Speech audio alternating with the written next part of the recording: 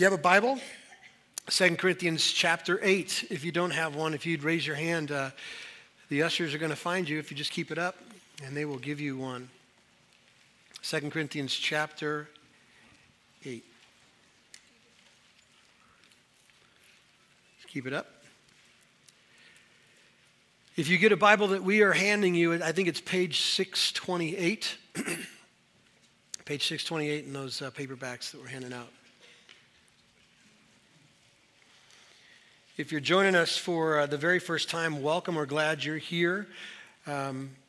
We have been going through, you caught us right in the middle of a Building a Stronger Church series, which is in essence kind of the vision conversation about Gilbert. And let me just back up a little bit, give you some context. If you're new for the first time here, Redemption Church is a multi-congregational church that has a desire to plant churches that are gospel-centered and outward-focused throughout the state of Arizona. And there are 6 congregations meeting this morning around the state. There is one in Tempe, and one in Gateway, one in Arcadia. Here in Gilbert, there's one in West Mesa, and then one in Flagstaff, and more to come. And so there's a vision that's just really, really big that we're going to give our lives to see what God would do. But there is a kind of a burden, responsibility that I feel, and I think all the lead pastors of the congregations feel, and that is that redemption vision is only as good as each church is strong. And so we really have decided to kind of put down in writing what we think we want to give our lives to here at Redemption Gilbert for the next foreseeable years to come. And so we've called them the essential elements. You've caught us in week 3. The first 2 weeks, as Paul mentioned, the first week was on prayer. And let me just do a second commercial for prayer. In my mind, everything connected to what we're asking God to do in us in a church is directly connected to our desire to pray for these things. And we aren't cool enough, we're not smart enough, we're not sharp enough, and we're not rich enough to do things apart from God. And so we need to pray for those. I would love for you to join me on Wednesday night. We had almost 200 people praying for you and praying for the mission of what God's called us to. If you could rearrange your calendar just to test God. And there's multiple times in the scriptures where God says, try me. Just try me. And maybe you are just too pooped and you can't get yourself there on Wednesday. Try him. Try him and see what he does to your heart and what he does to the things we pray about. Experience that with us. I'd love for us to fill the conference center with prayers, banging on the door, asking God to move. So I'm inviting you. Last week we talked about the Word of God, and we made a commitment to each other and to God, a kind of a covenant that we would stay put in the Word. The Word is the source of God's revelation of grace to us and hope in us, and so we're kind of staying there today, which is, I find it very ironic. If you're here for the first time, today is a conversation about generosity. So if you're one of those people who go, all they ever talk about is money, well, I've never talked about money in my life, and you just met me the first time, and so that's what we're talking about.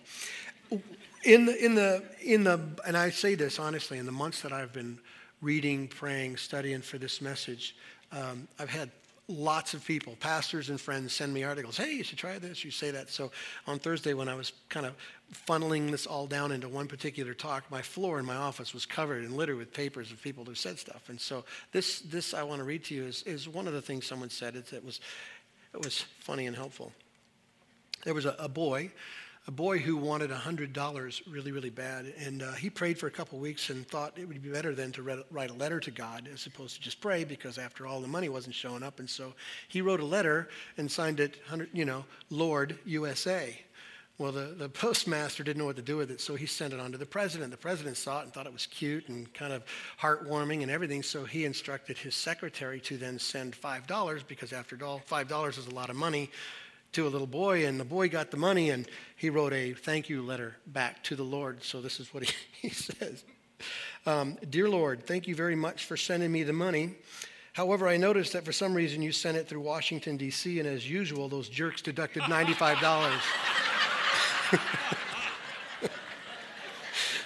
Oh, funny. The scriptures talk a lot about money. Our culture in America is addicted to money, addicted to materialism and having things. And so I want to make sure that I put this disclaimer up front. When we talk about generosity, there is so much more to generous hearts in Christ than just money, right? It's about our lives too. And in 2 weeks, we're going to get to that when we talk about serving the body. But for our discussion this morning, we are talking about money. generous with the things that God owns that he gives to us to steward, so our possessions and our money. And I have to tell you this. I went to a party on Friday night and ran into somebody and said, hey, you need to know that people are praying for you on this. Because I think they've sensed my nervousness a little bit, anxiousness with this one. There is awkwardness whenever you talk about money. So I just want to say that so that you can at least go, well, at least it's awkward, and that's how I feel, and that's how he feels. And I also wrote down some reasons why it's awkward. And by the way, it's funny to me, when it comes to these essential elements that we've given you, man, you could hear the amens. Like, even if you don't say it, I can see it in your face, like prayer. Oh, absolutely. God's word. Amen, brother. Preach it. You get to money, and I can, like, smell the brake dust. Like, so that's how come I'm feeling a little bit like, not nervous. This is the word of God, but anxious for us. Because the word of God comes into places we don't let him come sometimes. And money's one of them. And so why? Sometimes it's because of perception. Because of that statement I made earlier. All they ever do is talk about money. Some people have that perception about the church, that they're just always wrenching you to get more out of you. And to be honest with you, I don't remember the last time we did any message on giving or generosity or money. Some of you have been burned in the past. You've been at a ministry or at a church and you've given money and had them misuse it or use you or not do it for the right reasons. And so you go, I don't know, it's a perception issue. Sometimes, and maybe you're here today and this is your category of awkwardness, they're the excuses. After all, look at the economy. I don't have a retirement, or whatever retirement I had has shrunk so much. So, God, you understand, don't you? You understand that I replenished that and fixed my retirement so that I can feel good about that. Or God, you understand if I now divert all these funds that I used to give to you to manage my lifestyle, of which I determined that. And God, you get that, don't you? And so we think we're the exception to the rule. And by the way, isn't money my business and nobody else's business? I mean, it's the one place in the Christian's life that's a signpost that says no trespassing. Don't go there. And so there's some awkwardness with that. After all, our bills and our responsibilities may have not decreased. Maybe they've stayed level or maybe they've gotten worse. And so this is not a good time for me, really. So we make excuses. Sometimes it's because of judgment. This is a growing experience when it comes to the church and its conversations about money. And that is, and I'm trusting people who write on this stuff. They have done some surveys and tested this thing that boomer, post-boomer is people who do not think the church is a noble thing to give to anymore. So there's judgments going on. Even now, if we talk about money, and you might be one of them, and I don't know why you might feel this way, but not that they're not legitimate or whatever, but they waste money. The church wastes money, and I give to real needs and real places and real hurts, and so I have a better understanding or discernment about what to give to than they do, because after all, they're just paying for vacations and salaries and stuff, and that isn't noble, that isn't kingdom-minded. They already have enough. You look around and go, well, they got the microphone, they got the lights and everything else, but this child needs food, and so there's a judgmentalness to it. There's also this idea about, and I struggle with this awkwardness too, we have two intersecting things that we're trying to accomplish in our building or growing a stronger church. One is these 6 essential elements that are the ongoing expression of grace received in us, one of which is generosity that just goes on all the time, and the other thing that we believe that God has called us to, and that is to put up a building. And some of you would say, see, the only reason they're talking about generosity is to get a building built. And that would not be true. But I understand that sometimes there's those judgments. Sometimes it's misinformation. Like money is a problem, a discussion for you because, one, you've been taught poorly. You've been in a place that has misinformed you about what the Bible says about money, and so it feels oppressive or it feels too controlling, or maybe you've never been taught at all. And so there isn't enough information to know how to feel about it other than just awkward. So just stating those out loud in front of us, I assume that in this room and in the conference center today, some of us are going to be feeling a little weird because most of what we do is work for, gain, save, and spend my money. And the scriptures has a lot to say about my money. And so as Jesus said, powerfully said in Matthew 6, greatest sermon ever preached, where your treasure is, there your heart will be also. That one phrase confronts me. In other words, wherever you invest your money, there's your passions, there's your heartbeat, there's your loves and affections, right? And the Holy Spirit could just take that phrase and deal with us for a while, but we have many more things to say. So my question I want to start with today is, where's your heart today? If it's true that your money goes where your heart is, where's your heart today? You see? So it's a worthwhile question to ask. So when this subject comes up, some of you, and I'm sensitive to this, some of you will feel nervous, and some of you will feel guilt, and some of you will feel offense, and some of you will feel a sense of freedom because of however you're responding to this topic of money and possessions. But I want to say this as definitively as I can. You need to listen very carefully, church. There is no clearer window into the heart of man and his belief in the gospel than what we do with money. It's the thing you can't hide behind. Like, you can put up a good front and look like a servant and maybe not have a servant's heart, but nobody would know, right? And you could put up a good front and make all these confessions, but in your heart you're struggling with doubts and unbelief. But everybody knows what you do with your money. You drive your money, you live in your money. You vacation in your money, you do whatever you want with your money. Everyone knows. Nothing's clearer to your devotions and your need tos and your Jesus plus issues than what we do with our money. And so Jesus talked about money. Some say, and I think it's true, I think Jesus talked about money more than he talked about heaven and hell combined. The only one subject that he talked about more than money and generosity is the kingdom of God.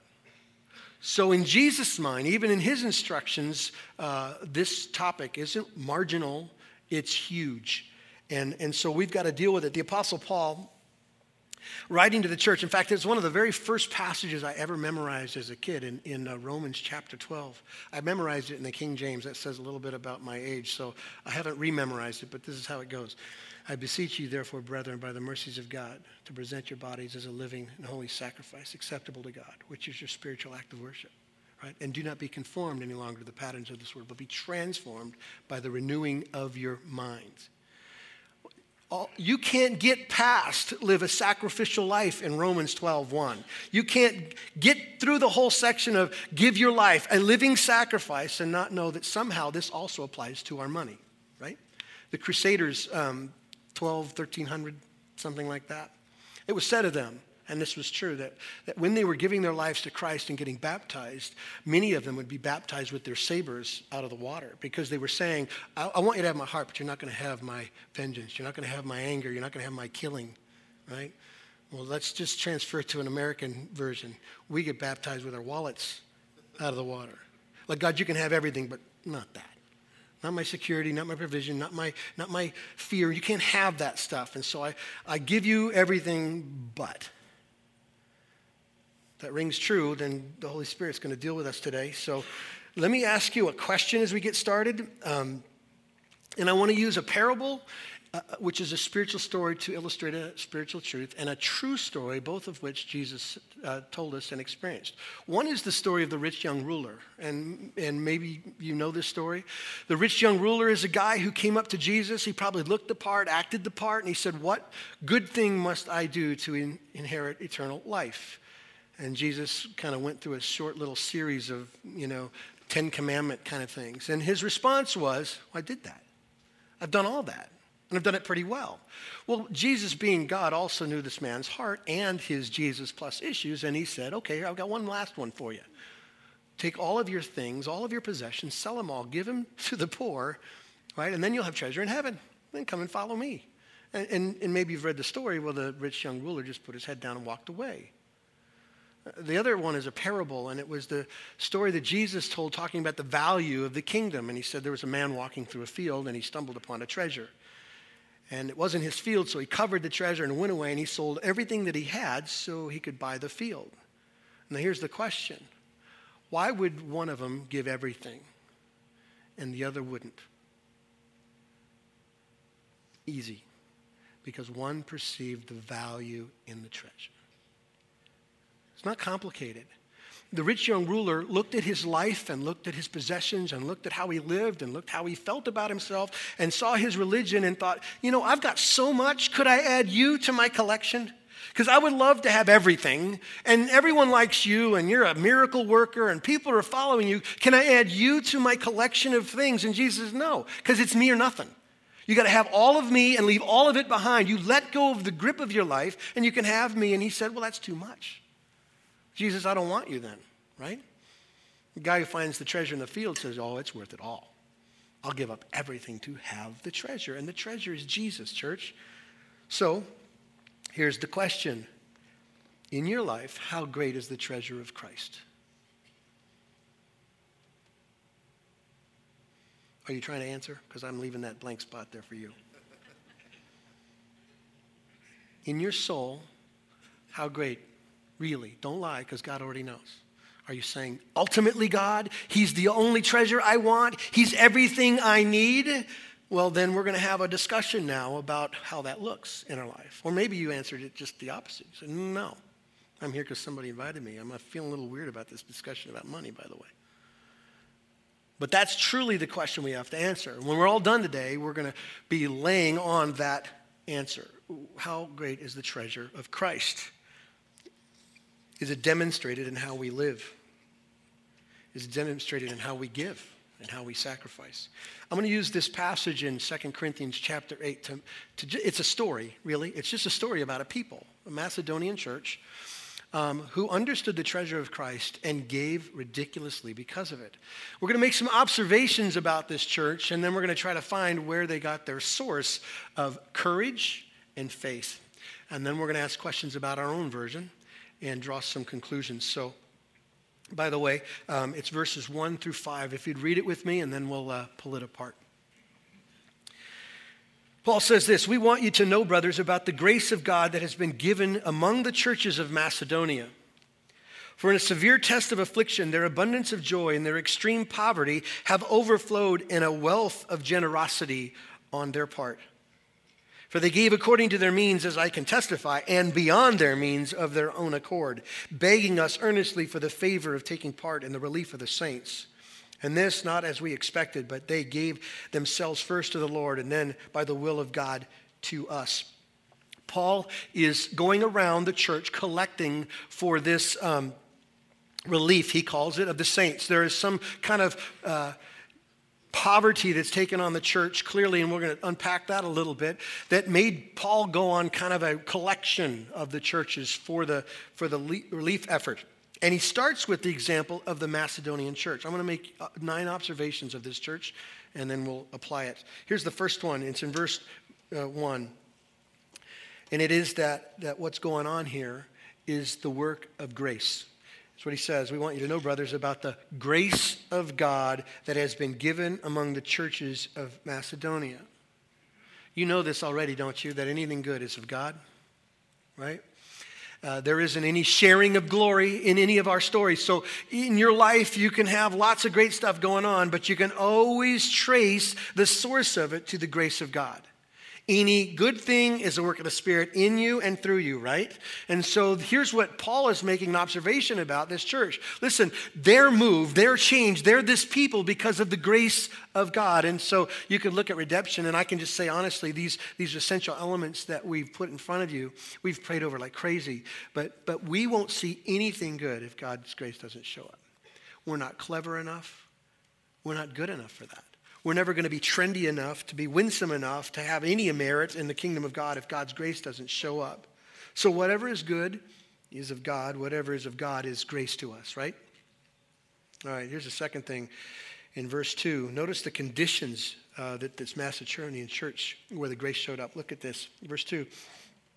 For in a severe test of affliction. That's the condition they were in. In fact, the phrase really means, it's rendered like this, a huge crushing test. Now, I don't know what that is other than this poverty they're in, but clearly it was a crushing test of which the grace of God flourished in. It's convicting, isn't it? It's really convicting when you're looking at the American church, like we can't handle anything much. We don't like the word test. We prefer not to have tests. We don't want trials. We don't want difficulties. And we don't see them as gracious acts of God. And yet here we have this Macedonian church who are experiencing a huge crushing test. So you just need to see this. This is really interesting. God's grace came. Salvation came. Hope and life change came. And not all the wonderful, wonderful, happy, live forever, rich kind of statements that you hear people say on TBN. Trials came. Grace came, trouble came. They're connected sometimes. We learned that in 1 Peter when we studied the suffering church, that God's grace abounds in the midst of it. Here's the third observation. In verse 2, notice what else came. Not just stress and trials, but joy. Verse 2, a severe test of affliction, their abundance of joy. I underlined this one in my Bible because this right here is the key to the whole passage. This is really the source of all of their generosity. The source of their radical giving was their joy in God's grace. And so here's joy. The clearest sign of God's grace in a believer is joy in the midst of trouble, right? Not happiness. You know this. Like we prefer happiness. I would. If God gave me a vote, I'd pick forever happy, no problems, no issues. But somehow, in the believer's life, the grace of God that comes in our life superabounds in trouble. And what comes out of our life is joy, as Peter said, inexpressible and full of glory. Like I don't know how to put words to it. The joy is so amazingly connected to the work of the Holy Spirit, it's not normal. It's certainly not human. It's supernatural joy. And every believer in here who's gone through something in a midst of an issue has felt the presence and the peace of God. The joy comes there, right? Amen? And so that's what this church is going through. The secret and the key to their generosity is this unconditional joy anchored in the grace of Christ. Here's the fourth observation of verse 2. Notice that God's grace didn't remove their poverty. He says, for this severe test of affliction, their abundance of joy, and their extreme poverty. That phrase, extreme poverty, means down to the depth poor. It's Paul's way of describing a poverty that's hard to describe. So poor.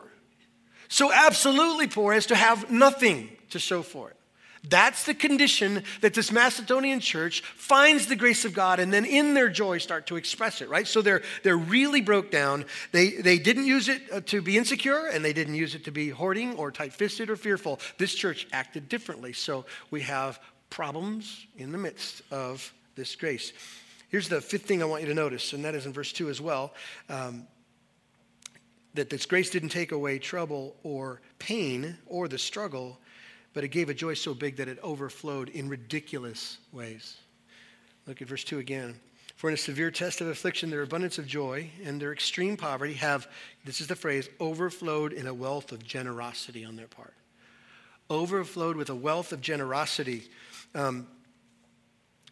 Those people who take surveys and studies have examined us, however good or bad that is. They've tested the American church and have realized that on the average, the richer we get, the less we give. Did you hear that? That we use our money to finance lifestyles and not necessarily to be generous. Now you would think we're the most affluent, wealthiest country the world has ever known. In God we trust. We have the freedom to worship in every corner of every city of every state in this country. And yet, the more we have, the less we give in percentage, in quantity. And so this is an issue for us, church. Some of us have more than enough. We have 2 or 3 of more than enough. We hoard those things. And so clearly what I'm learning from this passage is having money and being extremely wealthy compared to the entire world doesn't make us generous. And generosity has nothing to do with having money. We have poorest to the poor, an expression term to describe a people that have so little, we have to make up words to describe them. And us, who are affluent and wealthy to a degree we can't count, and clearly having doesn't make us generous, does it? Don't be afraid to say it. Money isn't the key to be generous. There is something else that's happening in the Macedonian church. Look at the sixth observation in verse 3. Again, this whole demeanor they have is unbelievable, but these new believers gave beyond what they could give. That's an absurd statement, but it's true. Verse 3. For they gave according to their means, as I can testify, and beyond their means. They superabounded in giving, even in the midst of their extreme poverty. In other words, they were ridiculous givers. They were foolish givers. They took risks, clearly. They gave more than they could give. What do you do with that? Like I read that and I go, I don't even know what to say. I don't know what to say. I don't know what to say to you about giving more than you can give to match the heart of grace that these people in their joy gave out of. How do you give more than you can? But somehow the Macedonian churches were so freed from fear and free from their own provision and so free from all the things the world would press on them that what came out of them was the Holy Spirit's work of grace to the world around them. And so somehow they were able to overgive. I want you to notice another truth in verse 3. They gave of their own free will. You see it at the end of that verse? For they gave according to their means, as I can testify, and beyond their means of their own accord. It was their choice. They weren't forced. This wasn't some law. This wasn't some percentage that some rabbi put in front of them and said, if you do this, God will love you more. They did what they wanted to do. And like Paul says in 2 Corinthians chapter 9, God really loves and digs a willful, cheerful giver. And so when we give, the whole desire to go, I want to, and I'm happy to, that whole thing has to connect to our giving. Because that's what God's into, not numbers. So here's the 8th observation from this text, and it's in verse 4. They gave with passion. And they gave of their own accord, begging us earnestly for the favor of taking part in the relief of the saints. They begged. I went on a mission trip. I took about 25 kids in 1996 to Mexico. And we built what would be the equivalent of a tool shed for families there. They didn't have anything, really. And the father had a tire that he used for a chair. I remember that. And the kids running around the streets and all that kind of stuff. And every one of us have seen pictures like that. Now, I want you to picture your version of poorest of poor. And they would be begging to meet your needs. Begging. The passion in their hearts because of the grace they received compelled them. God's grace overflowed in them. The word beg probably means, and I'm reading into this a little bit, probably means that Paul tried to talk them out of it. Hey, wait a minute. That's stupid. That's ridiculous.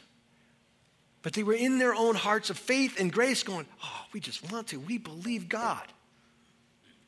See a difference?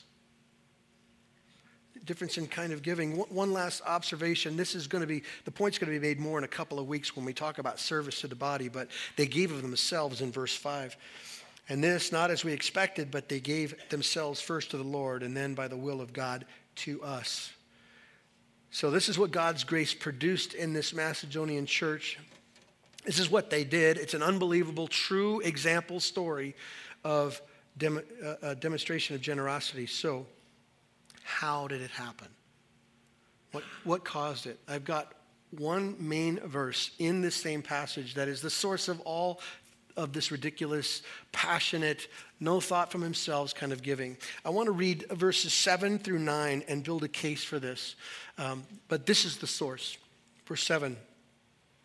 But as you excel in everything, in faith and in speech and knowledge and in all earnestness and in our love for you, see that you excel in this act of grace also. Paul is writing the church in Corinth, who is more wealthy than the church in Macedonia, who is receiving a gift from this poorest of poor church. And Paul says to that church and then to us 2,000 years later, I want you to see what they did and excel even more than they did. Whatever God has done in them through grace is the example to all. Get it? So that's what he says in verse 7. Here's what he goes on to say in verse 8 and 9. I say this not as a command, but to prove by the earnestness of others that your love is also genuine. Now hang on to your hats. Verse 9. For you know the grace of our Lord Jesus Christ, that though he was rich, for your sake became poor, so that you by his poverty might become rich. Now, you got to see this, church. Jesus is described and is in the scriptures the creator, sustainer of all things. All things were made by him and through him and to him. Jesus is the owner of all things. Haggai says of God, saying of our possessions and our money, the silver's mine and the gold's mine. Let's not get confused of what belongs to who here. This is all God's. God is the author and the sustainer and the giver of life. He is pre-existent, perfect. He was totally in harmony with the Spirit and with the Father, all one, not needing anything else. But this God, who is fully rich, majestic and holy, came down into our mess and became like one of us. That's the description Paul says that he became poor. And I want you to get your mind around this. I found this little description to help us, but he emptied himself of his riches and he became a man. This is the creator, owner of everything, by the way, the King of glory. He owned everything. But when he came into this world, he was borrowing everything. Unthinkable, right? He had to borrow a place to be born. He had to borrow a place to lay his head. He didn't even have a home. He had to borrow a boat to cross a little Sea of Galilee. He had to borrow a boat to preach from. He had to borrow an animal to ride into the city when he was being triumphantly welcomed as the King of Kings and Lord of Lords. He had to borrow a room for Passover because he didn't even have a house in Jerusalem. He had to borrow a tomb to be buried in. The only person who would have the right to everything wound up with nothing, becoming a servant. He came into the world as King of Kings and Lord of Lords, rightful heir of David's throne, as well as God in human flesh, but he had no advantages. He had no privileges in this world. He came as a poor servant. He who was rich became poor. Now watch the punchline on this, so that you and I, who are poor, let me describe that for you. We are broken. And we are spiritually bankrupt. The Bible says to those of us, to everyone who doesn't know the gospel, it's foolishness. We can't perceive it. We can't understand it. We can't make sense out of it. We can't love it on our own. We can't have faith on our own. We are so spiritually bankrupt that anything spiritual is undiscernible by human hearts. We are screwed up and broken and dead in our sins, and we're hurting ourselves and hurting other people with no hope for us or the future or anything else. It's as bad as I could possibly describe it.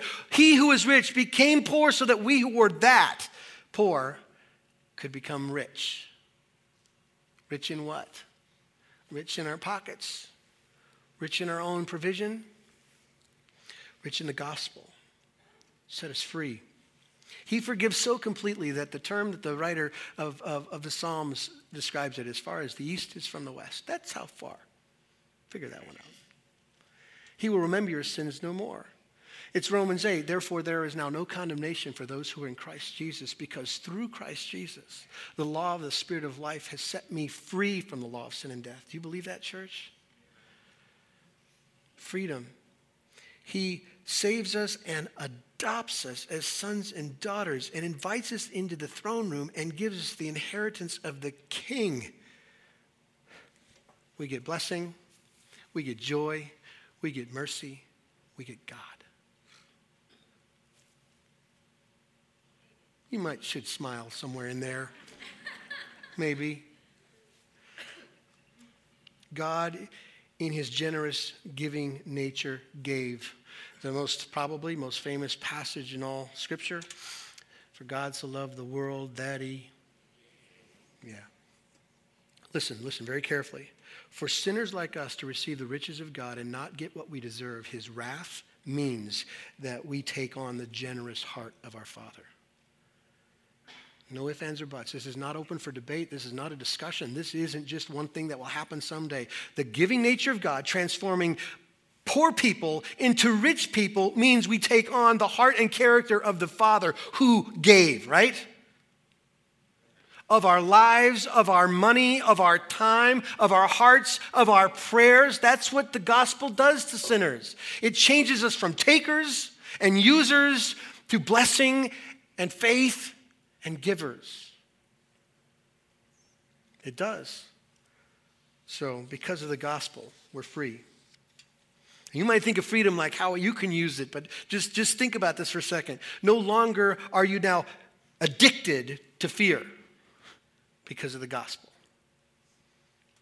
No longer are you addicted to control, because if you don't control, then it won't work out like you wanted, and the way you want it is your version of joy, and your version of joy is greater than the one that he's described, and after all, I can't really trust him with stuff like that. I'd rather manage the pieces, God. The gospel means I don't have to walk that way anymore. It means I don't have to be selfish. I don't have to walk in unbelief. I don't have to worry. I don't have to fight for my provision, because God fights for me, right? Do you believe that? Do you believe that God cares about where you live and how you live? Do you think he cares about your food and your clothing? Maybe. You should, because he does.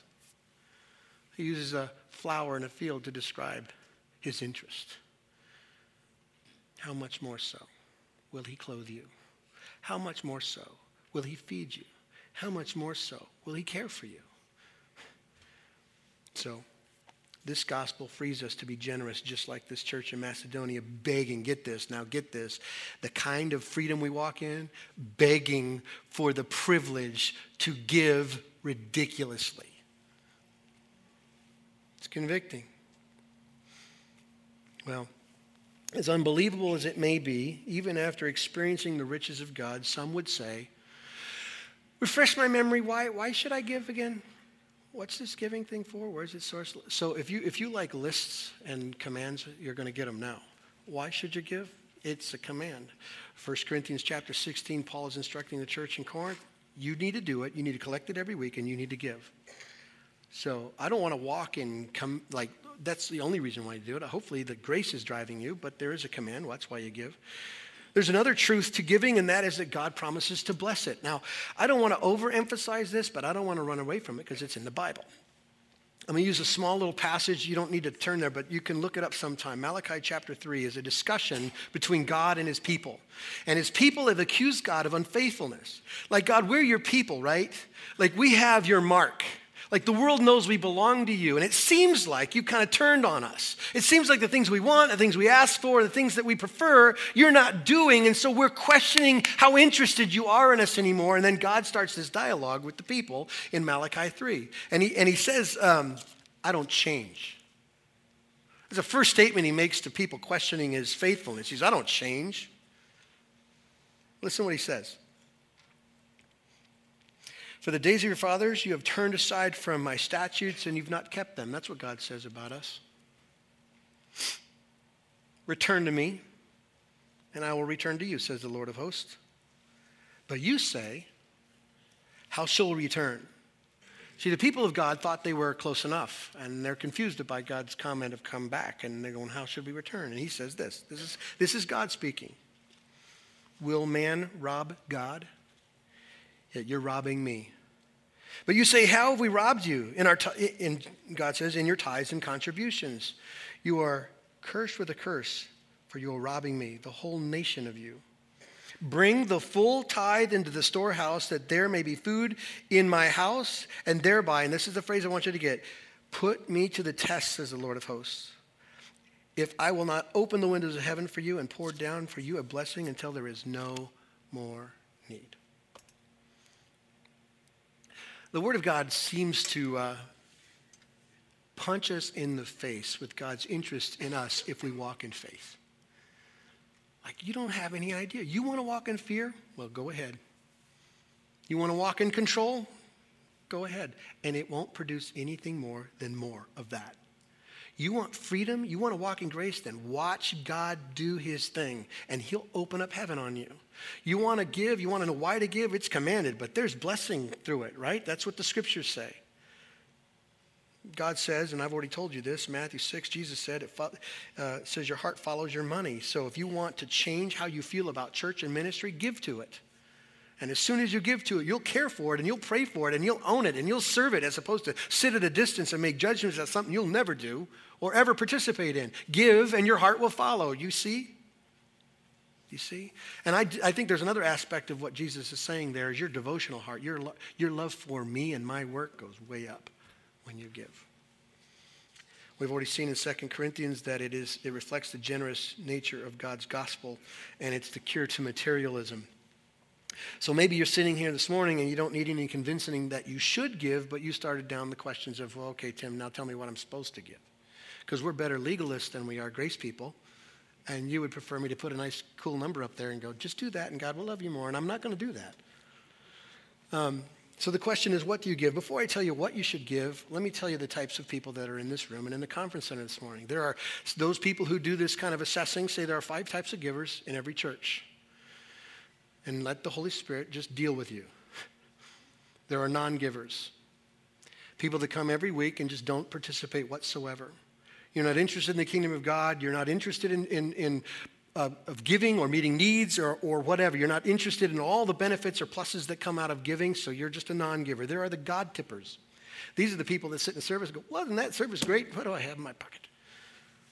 And you go by and go, and you feel better because you tipped God because he was really good to you in that service, right? And then there are the regular givers. These are the consistent people. These are people that have a conviction and an understanding of the word that they should be consistent. And so that's what you bring, a consistency to it. Then there are the proportional givers. These are the people who pick a percentage, like a 10%. These are classic 10% tithers. Now, maybe it's connected to legalism, whatever. Maybe it's connected to some old teaching on Old Testament Hebrew mandates, but they're proportional givers, and they give that. And then there are the extravagant givers. These are the Macedonian type givers, stupid givers. I don't mean that word as bad as that sounded. I mean ridiculous givers. I got confronted about using the word stupid, but... And by the way, if I lay out the types of givers, the greatest percentage starts at the top. The smallest percentage is at the bottom. The greatest number of non-givers, it's unbelievable. And we have the smallest number of extravagant givers. That's just how it works out. So what do I give? I'm going to give you a thing to think about, and it's not going to just be easy. You ready? Enough that it matters. You need to give enough that it matters. So if your version of giving is just the extra, doesn't affect you, doesn't affect your lifestyle, doesn't affect what you do or what you could do or what you can have, then you aren't giving according to the biblical model of giving. Erwin Lutzer, who's a pastor at Moody Church in Chicago, said this: those who give much, now think about this, those who give much without sacrifice in the scriptures are reckoned as giving little. Has nothing to do with how much. It has to do with how it affects.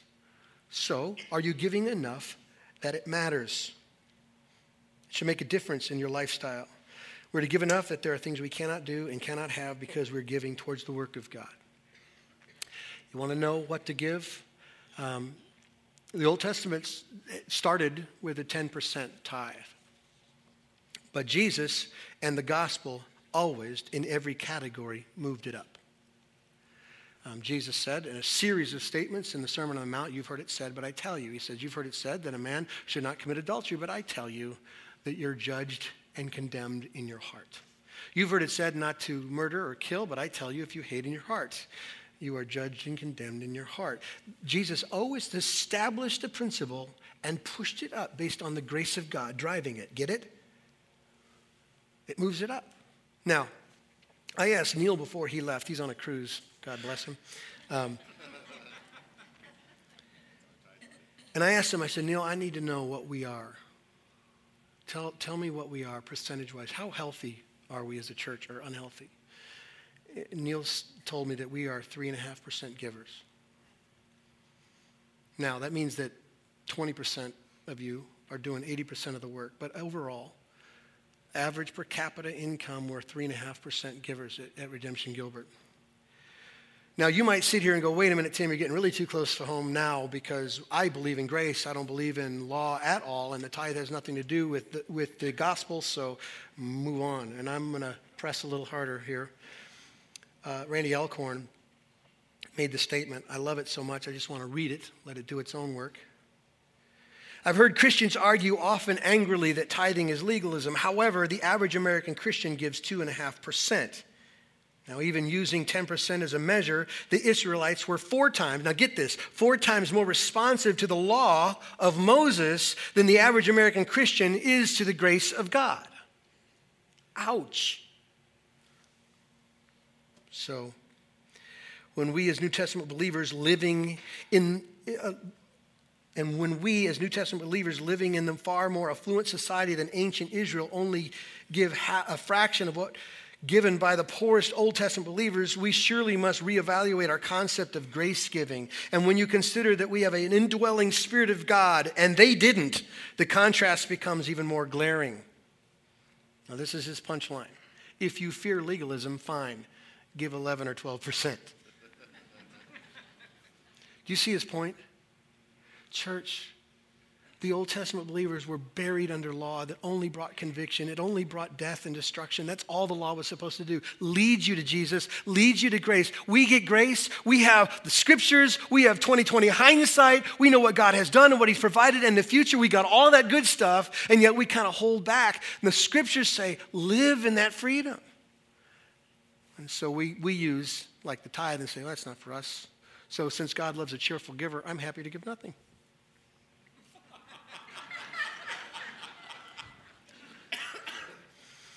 So let me finish with a so what here. I want you to remember that you're giving to God, not a church. I want to make this really easy for you. If you're one of those sitting in judgment of a church or a building or seats or lighting or salaries or whatever, it's much, much, much, much bigger than that. I asked Tyler Johnson, who is the lead pastor of Redemption Church, and his team that oversees our CGI, which is our community and global engagement, to give me a perspective, to give us a perspective of the giving nature of us as a church, of which I know you're going to go, why didn't you tell us? And that's part of the challenge that we've been wrestling with as a leadership team, knowing how and when to communicate. This is the stuff you need to hear. I want you to know about what we are doing, where the money goes at Redemption. If you're one of those sitting at the side and going, I think I'd rather give to noble causes, well, listen to these. In 2012, we gave $260,000 to church planning. This includes not just the Redemption churches that we're expanding around the state, but it also includes Redemption in San Francisco, a total autonomous church, as well as other churches in Phoenix. When we move into the local global thing, you can make up a word called glocal if you want to. Whatever we do with the gospel outside, we gave $525,000 last year. Let me just describe some of these things that were done with that money. The Surge Network, I don't know if you're familiar with it, but it is a ministry focused on discipleship and leadership development around the state. There are 80-some churches involved being discipled and trained through the Surge Network, of which we support. West Mesa Community Center, job training, English second language, young life meetings, food and clothing distribution, and Bible studies. Mount Nebo Prison Ministry we've supported for years and years and years. I think Chuck Holmes he's the largest distributor of John MacArthur Study Bibles in the world, and we've been supporting that for years and years. Foster care and adoption. Every night in Arizona, on the floors of the Child Protective Services, kids without homes are sleeping. And so we're working on an initiative to raise up foster families and adoptive families for these kids. The money goes there. You heard us at Christmas talk about the Uzbeks and the Somalis and trying to get them a tractor for their New Roots program. Well, we're involved in that ministry all the time. This includes resettling families and job training and kids programs. Gateway Medical Alliance in North Africa, providing hospitals, more advanced equipment, starting physical therapy centers and worldview training. We're involved in church planning in North Africa, media projects to make the gospel known in and throughout North Africa, the Wycliffe Bible translator seeking to produce the scriptures in new languages, also working to document unknown languages. The Preemptive Love Coalition, this is providing heart surgeries for children in Iraq who were born under the reign of Saddam Hussein, who were affected by when he gassed the Kurds way back, and so there's kids being born with birth defects, and we're supporting doctors and nurses to go over there and provide heart surgeries for them. The Peace Catalyst International, working to make the gospel of peace known to the Muslims and the Jewish and the Christian communities. So that's what we're doing. What will we do next? Just so you know, the commitment from the leadership of Redemption is that 10% plus will always go externally from what we do at Redemption. This year at Redemption, we'll give at least $800,000 of our total budget of $6.7, of which Gilbert contributes 65% of that number to others. Ongoing. So if you're one of those people who walks by or has someone knock on your door and go, well, at least I'm giving to things that I perceive to be in need, you need to know that every dime that you give does stuff around the world you'd never know of and couldn't participate in at that level unless you gave faithfully here at your church. So let me give you the punchline on some of this stuff. In 2011, Redemption Church gave $670,000 to Outward Focus Ministries. That does not include the salaries of people we pay full-time just to worry about Outward Focus Ministries. Last year, we increased that level to $780,000 with an extra, get this, $1 million to support local church. So total number spent the last 2 years is $2.5 million outside of Redemption. Now, here's what we're praying for. We can't do that unless we're strong, right? Some people question why we would want a building. We want a building because we need to be strong because we want to give more. And by the way, church, just so you know, I don't want to make you feel bad. That's on 3.5% giving. If we gave according to grace giving, we could triple our efforts in the world around us. So, Gilbert must stay strong so that we can give strong. Let me give you a couple punchlines as we get through today. I'm encouraging you, don't let fear dictate your generosity. Let faith do it. This is a faith issue, right? Don't let whatever circumstances you're in, don't try to create a scenario that puts you in a different category than this Macedonian church. They were up against it, and they begged to give ridiculously. So let faith dictate your generosity. It is a spiritual decision, not a financial one. You need to pray this up. And God is looking for your heart, and he's not looking for donations. He does not have a money problem. Right? Yeah. So what if you're not in the game? What if, and I prayed for this, I prayed for you, I prayed for those of you who don't give, and those of you who are giving out of fear, and you give what's left over and don't give what God deserves up front. And so I want to give you some tools to get out of that. If you're not in the game, I'm asking you to prayerfully consider being a percentage giver. If you're one of those tippers, or you give what's left over, or you give sporadically or undisciplined, then decide now between you and God, your wife, your family, whatever, I'm going to be a percent. I got to get in the game. I've built a whole life around me using all of his resources for my lifestyle. Now I got to work my way back. So whether it's 1% or 2% or 3%, get in the game. Make a commitment to faithfully give on a regular basis a percentage. You decide what it is, knowing that the Holy Spirit and God will move this down the field until you're giving crazy like the Macedonian church. And start and commit to a plan. Be a faithful, regular giver. Give to God first. First thing you do. First thing you do is express your belief and faith in God and this gospel. Everything else is, okay, God, how do you want me to use this for my life? So I'm going to connect this to a particular project we got going on, and I don't want to confuse the issue. God in his sovereignty has put us in a position to talk about what we need to be and how we need to grow and how we need to be healthy for the next 10 plus years. We're also in the need of a building, and the building is going to help us become a stronger church to do more of these things outward focused. So we put in your hands today this My Gift Potential. This is an exercise to have you work through what is God's call in your life. Just 3 little steps, right? Step 1 is, what could I give towards this building project that is a no-brainer? I don't even think about it. There's a number for that. What could I give if I was sacrificial? That's going to take some work and some prayer. And then what could I give if I dreamed? All I want you to do as you and your family is work through this and write down your answers based on what the Holy Spirit tells you. Because on March 3rd, we're going to come together on Commitment Sunday, and we're going to bring our pledges and our offerings to that project specifically to see the gospel go from us. And so just in my own life, my wife and I sat down 3 months ago and said, honey, what are we going to do? And so we decided to do both. We decided to go into our retirement and take money to give cash right away, and then we're committed every month for the next 3 years, an extra number, to see this work done. You can do one, you can do both, you could do whatever. You can do crazy giving. But part of our walking in obedience, by every door you leave, there's an offering box. It stays there. It's not going anywhere. It's meant to communicate we understand what it is to walk in grace. We understand what it is to be freed and to walk in this daily. And so we're not moving those boxes. They're going to be there when you leave, general giving. And then there's this project that we'd like to do to see God grow our ministry so that we can influence the world for the gospel. Does that make sense? A couple of tools we put in front of you every week. If I could make you read a book on giving, I'd make you read this one. Randy Alcorn's book, The Treasure Principle. Amazing book. You can read it in an hour and 20 minutes. It's 100 pages long, big fat print, easy to understand, but it will not leave you the same.